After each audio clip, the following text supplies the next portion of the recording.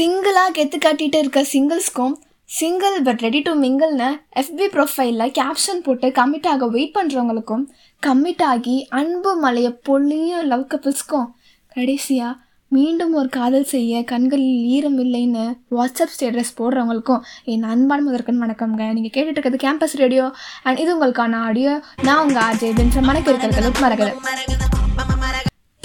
Feb 14 சிலருக்கு சந்தோஷமாக இருந்தாலும் பலருக்கு வெறுப்பும் எரிச்சலுமாக தான் இருக்கும். சிலருக்கு இதெல்லாம் ரொம்ப சில்லறத்தனமாகவும் கூட இருக்கும். பட் டோன்ட் வரி, இங்கே இந்த எபிசோட்லையும் லவ்வு, கமிட்டு, பிரேக்கப்னு கண்டிப்பாக பேச போகிறதே இல்லை. Then what else? லவ்வு தான், ஆனால் நீங்கள் நினைக்கிற மாதிரி இல்லை, கொஞ்சம் வேற மாதிரி ட்ரை பண்ணியிருக்கேன். என்னன்னு தெரிஞ்சுக்கிறதுக்கு முன்னாடி ஒரு பாட்டு கேட்டு வந்துடுவோம். கண்மணி அன்போட காதலன்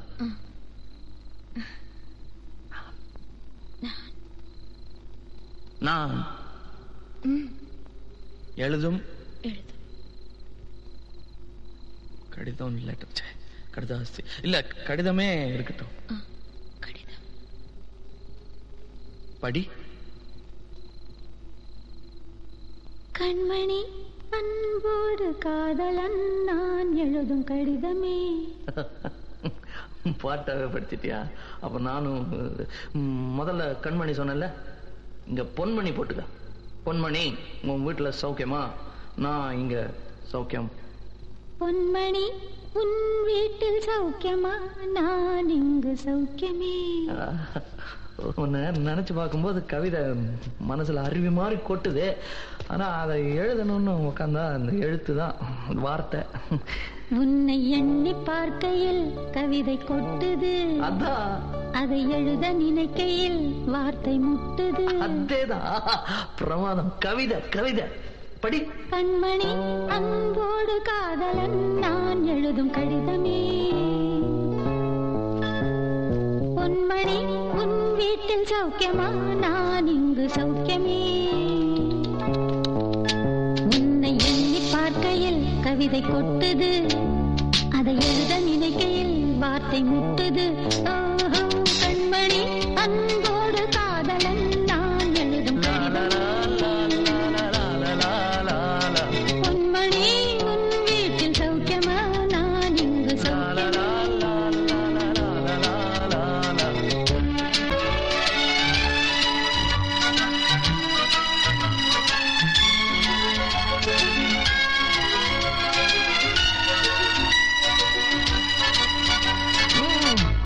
எனக்கு உண்டான காயம் அதை தன்னால ஆறிடும். அது என்னமோ தெரியல, என்ன மாயமோ தெரியல, எனக்கு ஒண்ணுமே ஆவறது இல்லை. இதையும் எழுதிக்க. நடுவில் நடுவில் மானே, தேனே, பொன்மானே இதெல்லாம் போட்டுக்கணும். இந்த பாரு, எனக்கு என்ன காயம்னாலும் உடம்பு தாங்கிடும். உன் உடம்பு தாங்குமா? தாங்காது. பிராமி பிராமி பிராமி. அதை எழுதணுமா? இது காதல்.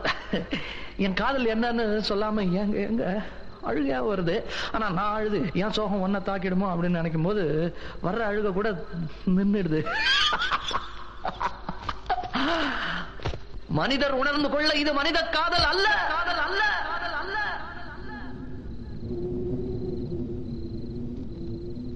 அதையும் தாண்டி புனிதமானது, புனிதமானது, புனிதமானது, புனிதமானது. போன மாயம் என்ன பொன்மானே, பொன்மானே. என்ன காயமான போதும் என் மேனி தாங்கிக் கொள்ளும், உந்தன் மேனி தாங்காது சென்றேனே. எந்தன் காதல் என்னவென்று சொல்லாமல் ஏங்க ஏங்க அழுகை வந்தது. எந்தன் சோகம் உன்னை தாக்கும் என்றெண்ணும் போது வந்த அழுகை நின்றது. மனிதர் உணர்ந்து கொள்ள இது மனித காதல் அல்ல, அதையும் தாண்டி புனிதமானது. அபிராமியே தாலாட்டும் சாமியே நான் தானே தெரியுமா? சிவகாமியே சிவனில் நீயும் பாதியே, அதுவும் உனக்கு புரியுமா? சுபலாலி லாலியே லாலி லாலியே, அபிராமி லாலியே லாலி லாலியே, அபிராமியே தாலாட்டும் சாமியே நான் தானே தெரியுமா?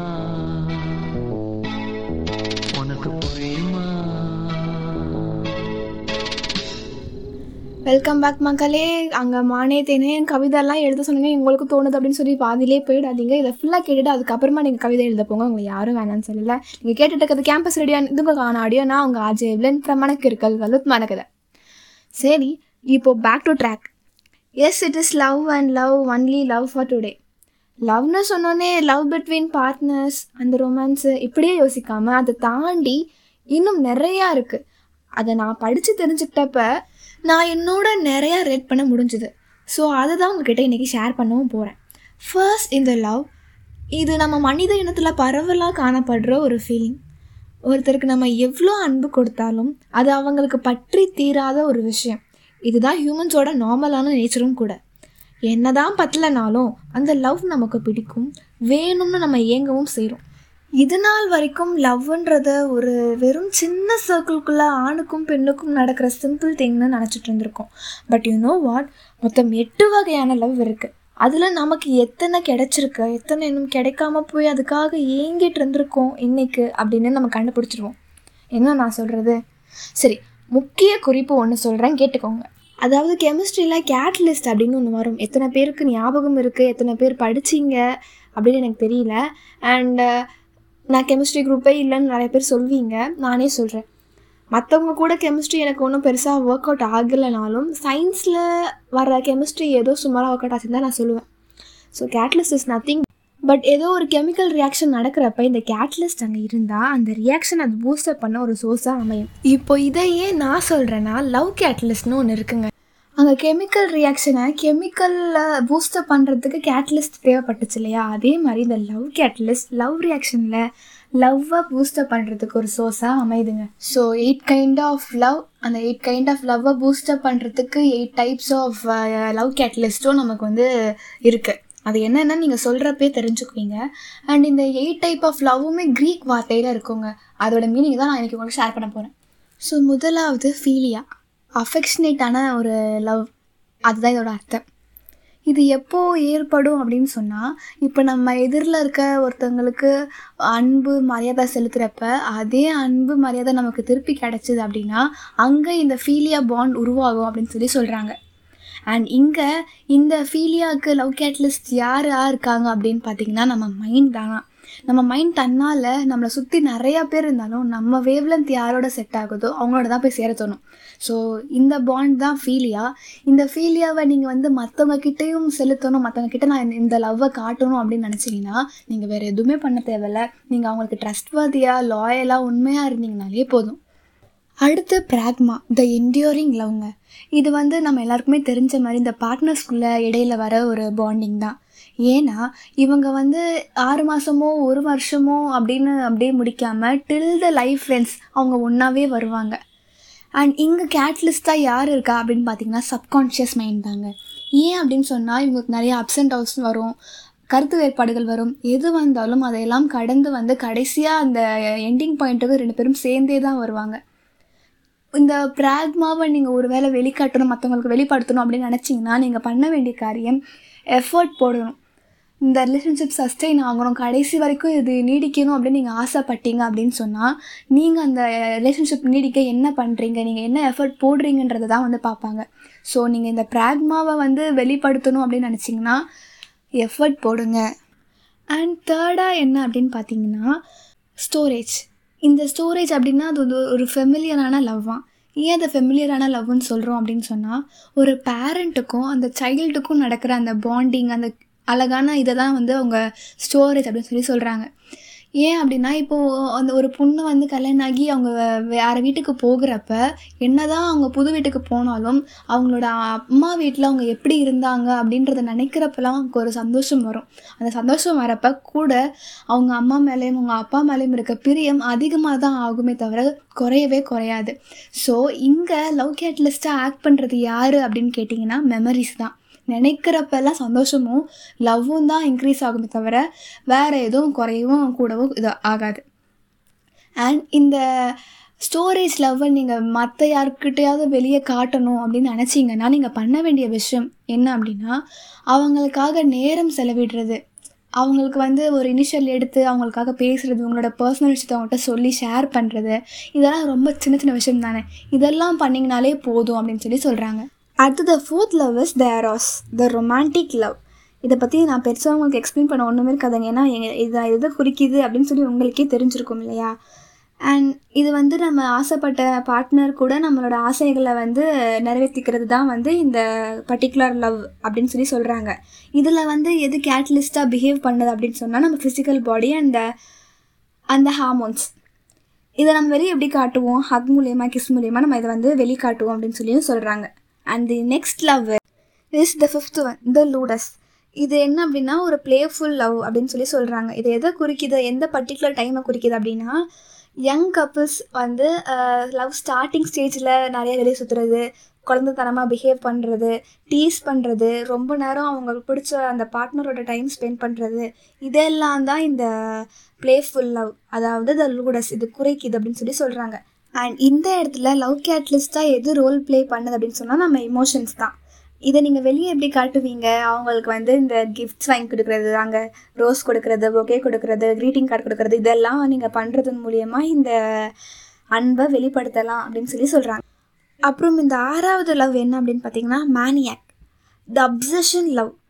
அப்சஷன் எப்படின்னா இப்போது தேவையில்லாமல் ஜலஸ் ஆகுறது, பொசசிவ் அடையிறது, இதெல்லாம் தான். நம்ம எல்லாருக்குமே ஒரு டைலாக் ஞாபகம் வந்துடும், ஏன்னா நான் உன்னை லவ் பண்ணுறேன்ல அப்படின்னு. நம்ம இந்த டைலாக்கை நம்ம எல்லாமே கோத்ரூ பண்ணியிருப்போம்.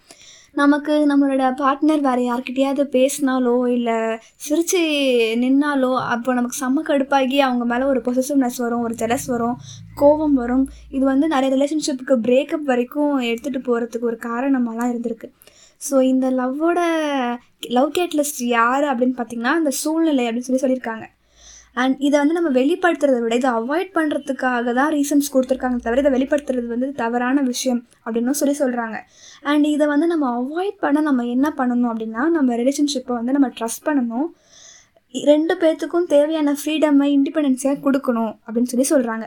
ஸோ இந்த மேனியாக் அப்படின்றதும் ஒரு லவ், ஆனால் இதை நீங்கள் வெளிப்படுத்தாதீங்க, முடிஞ்ச அளவுக்கு அவாய்ட் பண்ணுங்கள், தேவையில்லாமல் ஜலஸ் ஆகுறதோ இல்லை பொசசிவ் ஆகுறதையோ விட்டுருங்க அப்படின்னு சொல்கிறாங்க.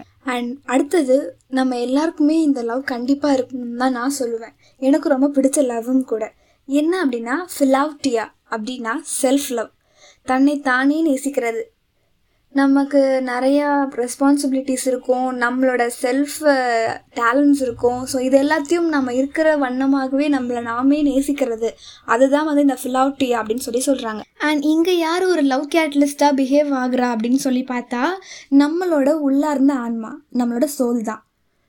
இந்த செல்ஃப் லவ்வை நம்ம மேலே பிரதிபலிக்க நம்ம பண்ண வேண்டிய காரியம் என்ன அப்படின்னு சொல்லி பார்த்தா இந்த ஆன்மாவே போ அப்படின்னு சொல்லி நெகட்டிவிட்டியை பரப்புறத பீப்புளுக்கு அவாய்ட் பண்ணிவிட்டு நம்மளோட சக்ஸஸ்க்கும் நமக்கும் யார் பூஸ்டப் பண்ணி நம்மளை மேலே எழுப்பி விடுறாங்களோ அவங்கள சுற்றி வச்சுக்கணும். அண்ட் அது போக இந்த செல்ஃப் கேர், செல்ஃப் ரொட்டீன், இந்த செல்ஃப் ஹெல்த் ரொட்டீன் இதெல்லாம் நம்ம வந்து ஸ்டார்ட் பண்ணோம் அப்படின்னு சொன்னால் நம்மளோட செல்ஃப் லவ்வை நம்ம மேலே பிரதிபலிக்க முடியும்னு சொல்கிறாங்க. So love the last and finalist நம்ம இது வரைக்கும் பார்த்ததுலேயே ஹை லெவல், இதுதான் என்னோடய ஃபேவரட்டும் கூட, அகப்பே, த செல்ஃப்லெஸ் லவ். பொதுவாகவே லவ்னா எதையும் எக்ஸ்பெக்ட் பண்ணாமல் இருக்கதை இருக்க மாதிரி அக்செப்ட் பண்ணிக்கிற இதுதான் லவ்னு சொல்லுவாங்க. லைக் நம்ம ஆப்போசிட் பார்ட்னர் கோளாராக இருந்தாலும் அவங்க நம்மளை ஹர்ட் பண்ணாலும் நீ என்கிட்ட பேசாத இனிமேல் அப்படின்னு சொல்லிட்டு போயிட்டு அண்ட் திடீர்னு ஒரு ஒன் ஃபைன் டே அன்னைக்கு அவங்க வந்து பேசினாங்க அப்படின்னா பேசினது எல்லாத்தையும் மறந்துட்டு பழைய மாதிரி நம்ம திரும்ப பேச ஆரம்பிச்சிருவோம். அண்ட் அங்கே ஈகோ இருக்காது, சண்டை வராது, செல்ஃப் ரெஸ்பெக்ட்லாம் பறந்தே போயிருக்கும். And that is selfless love, தன்னலமற்ற அன்புங்க. இங்கே யார் லவ் கேட்டலிஸ்ட்டாக ஒர்க் பண்ணுறாங்க அப்படின்னு பார்த்தீங்கன்னா ஸ்பிரிட், நம்மளோட பவர் தான். ஸோ ஒருத்தவங்களுக்கு அந்த சகிப்புத்தன்மை இல்லை அப்படின்னு சொன்னால் அந்த ரிலேஷன்ஷிப் எப்போயோ ப்ரோக்கன் ஆகிடும். ஸோ அந்த ஸ்பிரிட் இருக்கிற பட்சத்தில் அவங்க அதை வந்து சஸ்டெயின் பண்ணுறதுக்கு ஒரு ஊந்துகோலாக இருப்பாங்க. அண்ட் இந்த அகப்பையை நீங்கள் வெளியே காட்டணும் அப்படின்னு சொன்னால் நீங்கள் அவங்களுக்காக சகிக்கணும். கண்டிப்பாக இது வந்து மஸ்ட்டுங்க. நீங்கள் அவங்கள என்ன பண்ணாலும் நான் சகிச்சுப்பேன், நீ எப்படி இருந்தாலும் பரவாயில்ல, நான் உன்னை லவ் பண்ணுவேன், நான் உன்னை நேசிப்பேன் அப்படின்னு சொல்லி நீங்கள் நின்னீங்கன்னா மட்டுமே போதும், அந்த அன்பை உங்களால் வெளிக்காட்ட முடிஞ்சிடும். அண்ட் ஒருத்தவங்களுக்கு ஒரு தேவை வருது, அவங்க உங்களோட ஷோல்டரை எதிர்பார்க்குறாங்க அப்படின்னா அப்போது அவங்க நீ எனக்கு அப்படி பண்ணலை, நான் இப்போ உனக்கு வந்து ஆறுதல் சொல்லணுமா அப்படின்லாம் நினைக்காம அட் டைமில் நீங்கள் அவங்களுக்கு போய் ஹெல்ப் பண்ணுறீங்க பார்த்தீங்களா, அவங்களோட ஷோல்டரை தரது அவங்களுக்கு ஒரு பெரிய ஹெல்ப்பாக இருக்கும். ஸோ இப்படியெல்லாம் நீங்கள் பண்ணிங்கன்னா இந்த அகப்பையை உங்களால் வெளிக்காட்ட முடியும். ஸோ நம்ம ஆல்மோஸ்ட் இந்த எபிசோடோட முடிவில் இருக்கோம். நம்ம இன்றைக்கி லவ்வை பற்றி போதுன்ற அளவுக்கு நிறையாவே நம்ம தெரிஞ்சுக்கிட்டோம். அண்ட் இந்த 8 டைப் ஆஃப் லவ்வில் எத்தனை பேர் எவ்வளோ எக்ஸ்பீரியன்ஸ் பண்ணியிருக்கீங்க, எவ்வளோ வெளிக்காமிச்சிருக்கீங்க அப்படின்றது எனக்கு தெரியல. ஆனால் நான் என்ன பண்ணுவேன், என்னோடய பாலிசி என்ன அப்படின்னா, இப்போ எனக்கு கிஃப்ட்டு வேணும்னாலோ இல்லை எனக்கு இந்த லவ் வந்து எனக்கு எக்ஸ்பீரியன்ஸ் பண்ணால் நல்லாயிருக்கும் அப்படின்னு தோணும் இல்லையா, அந்த மாதிரி விஷயத்த எனக்கு கிடைக்கலனாலும் நான் என்னை சுற்றி உள்ளவங்களுக்கு அதை காமிப்பேன். நமக்கு கிடைக்கலனா அதை மற்றவங்களுக்கு கொடுக்குறதுலேயும் ஒரு சந்தோஷம் இருக்குது. ஸோ நான் இது வரைக்கும் நான் அதை அப்படி தான் பண்ணியிருக்கேன். உங்களுக்கு பிடிச்சிருந்தா நீங்களும் இதை ஃபாலோ பண்ணலாம். அண்ட் இப்போ நமக்கு தெரிஞ்சுக்கிட்டதை வந்து 4 பேர்கிட்ட சொல்கிறது மூலிமா அவங்களும் அந்த லவ்வை ஷேர் பண்ணுவாங்க, ஸ்ப்ரெட் பண்ணுவாங்க. So it will become a change. கடைசியாக 2 வழிகள் சொல்லி முடிக்கணும் அப்படின்னு ஆசைப்பட்டேன். அன்பிற்கும் உண்டோ அடைக்கும் தாழ், ஆர்வலர் புன்கண்ணீர் பூசல் தரும். இதோட மீனிங் என்ன அப்படின்னு பார்த்தீங்கன்னா, நமக்கு நிறையா எமோஷன் இருக்குது. கோபம், சந்தோஷம், வெக்கம் அப்படின்னு நிறையா விஷயம் இருக்குது. இது எல்லாத்தையும் நம்மளால் பூட்டி வைக்க முடியும். ஆனால் அன்பை மட்டும் நம்மளால் ஒரு நாளும் பூட்டி வைக்க முடியவே முடியாதுன்னு சொல்கிறாங்க. ஏன்னா நமக்கு பிடிச்சவங்க ஒரு கஷ்டப்படுறாங்க அப்படின்னு சொன்னால் நம்ம அதை கஷ்டப்பட்டு தாழ்பால் போட்டு அந்த அன்பை மூடி வைக்கணும் அப்படின்னு நினச்சா கூட நம்ம கண்ணிலேருந்து வர தண்ணீர் துளி காட்டி கொடுத்துருமா. ஸோ உங்களோட அன்பை வந்து நீங்கள் பூட்டி வைக்கணும்னு நினைக்கிறத விட்டுவிட்டு spread love. And wishing you all a happiest Valentine's Day. This is your RJ EVELIN signing off from Anupam.